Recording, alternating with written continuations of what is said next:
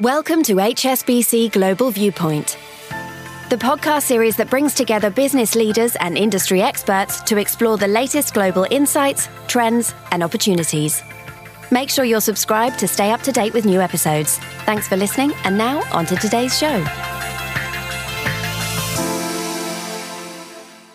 Welcome to the latest in our MENATalks podcast series. We are featuring a variety of different topics that are currently trending in the MENAT region, and we now explore investing in the UAE with a focus on the DIFC.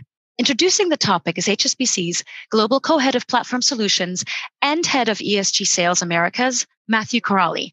Matt, over to you. Thank you, Gabrielle.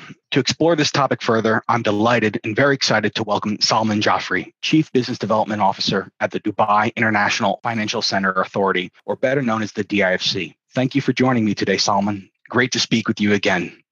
Salman, maybe to kick things off, can you please describe the current hedge fund landscape and how it has evolved in Dubai over the last few years? Well, first of all, thank you, Matt, and thank you, HSBC, for making this happen. It's great to be here. The hedge fund landscape in Dubai and DIFC is a 19-year story of the evolution of a financial market.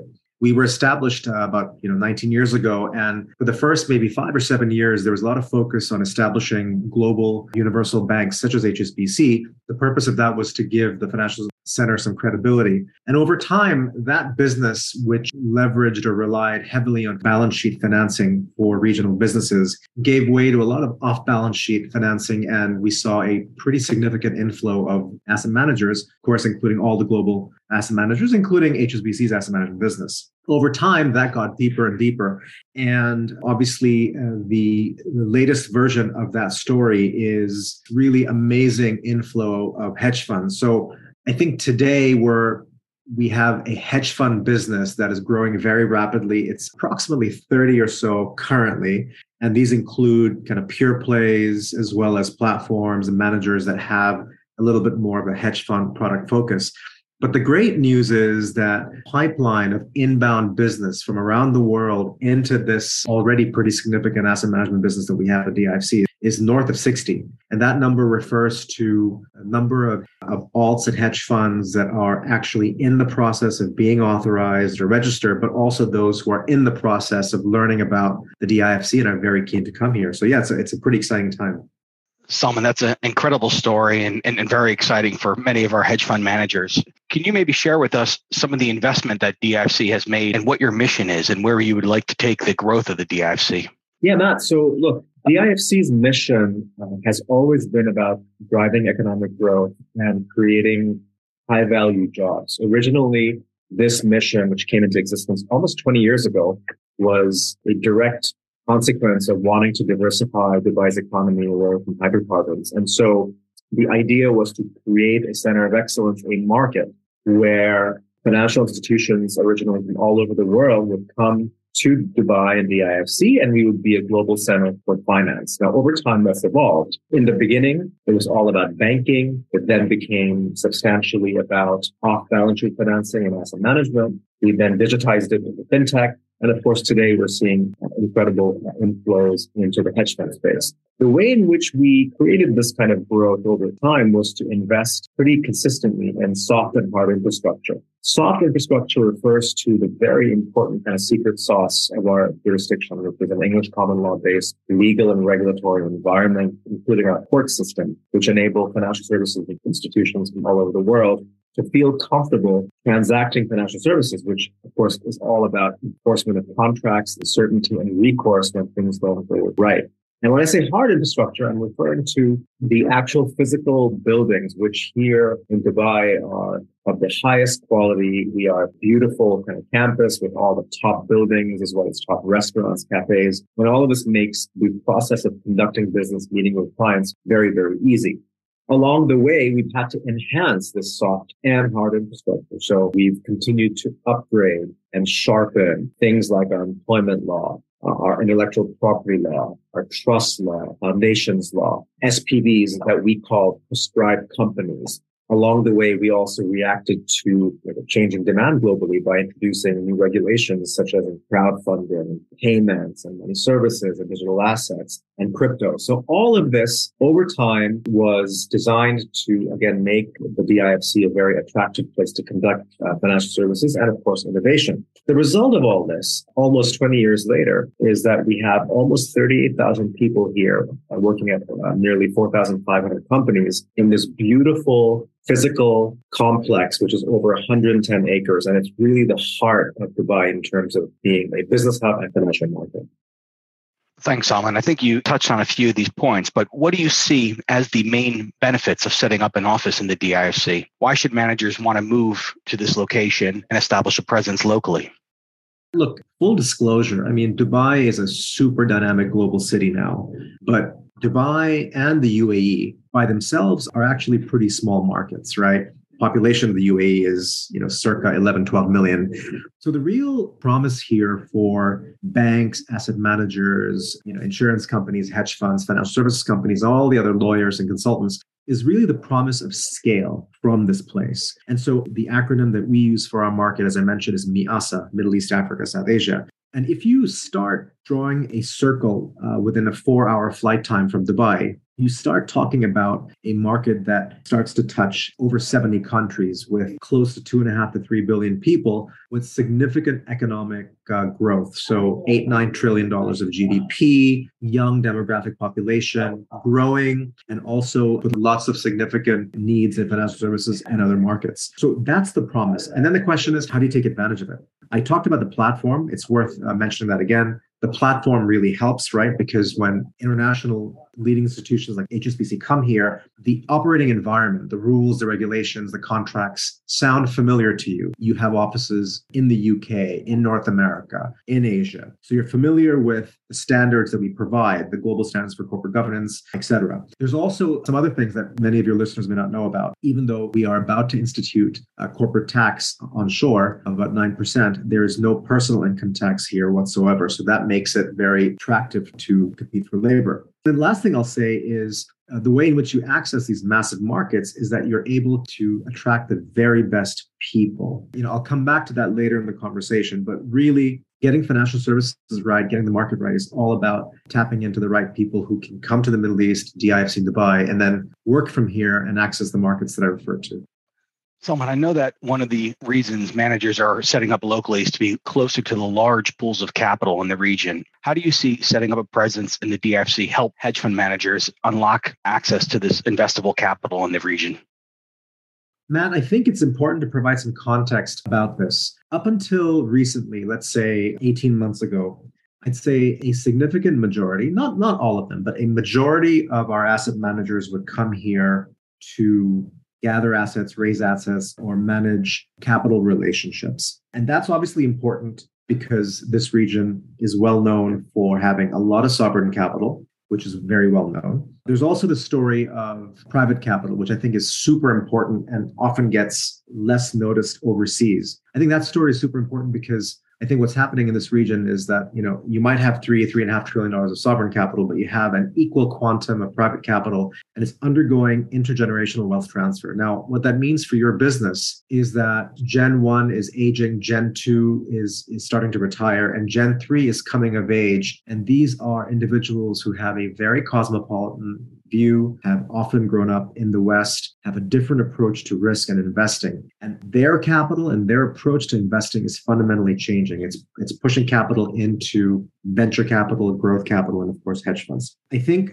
the DIFC's role has been to institutionalize, as it were, private capital over these 15 or 19 years. And I think being here provides you with structured access to hundreds of families and family businesses and structures that deploy capital and manage business assets from the DIFC. So that's really, really important. I think the other piece for hedge funds, for some of your clients, which is super important, is financial services right now, post-COVID, is really about a war for talent. Okay, there's a fundamental restructuring of talent. And the reason is very simple. Post-COVID, COVID broke the conceptual relationship between what you do and where you do it. And once that happened, the labor markets are very pure. labor markets started to seek places that were safe, that were secure, that were tax-friendly, that met people's needs for lifestyle. And I think the DIFC, being firmly in the middle of Dubai, serves that need very, very well for senior people who want to come here with their families, the schooling, entertainment,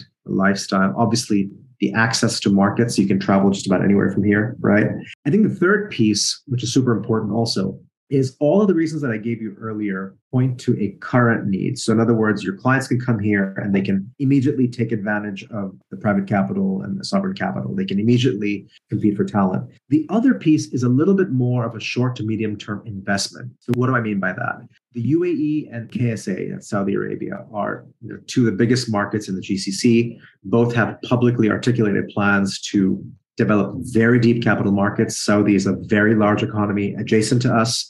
We will probably play a role not dissimilar to what Hong Kong and Singapore play to China. We will play to Saudi. It's a big market. When our public markets, our equity markets in particular, start to become deeper over the next 3 to 5 years, the hedge funds that are here will have already been here for a few years, developing the muscle memory, the institutional relationships, the coverage skills, and those corporate relationships to be able to then be ready to deploy capital into our local markets. So you put those three things together, and it's a very, very interesting and compelling story for hedge funds here.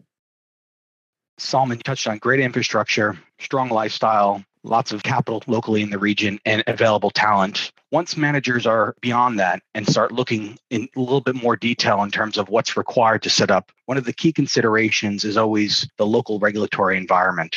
What are the key pieces of regulation fund managers should be aware of when operating in the DIFC? We could spend a lot of time talking about the nuts and bolts of our regulations, which are obviously deep and cover all major aspects of financial services. But I think what's most important for your listeners is to understand that if you come to the DIFC, what you will see in terms of regulations and rules will be very, very familiar to you. They will be virtually no different than the rules and regs that you would encounter in North America, say in New York, in London, in any of the European capitals or European markets, in places like Hong Kong or Singapore.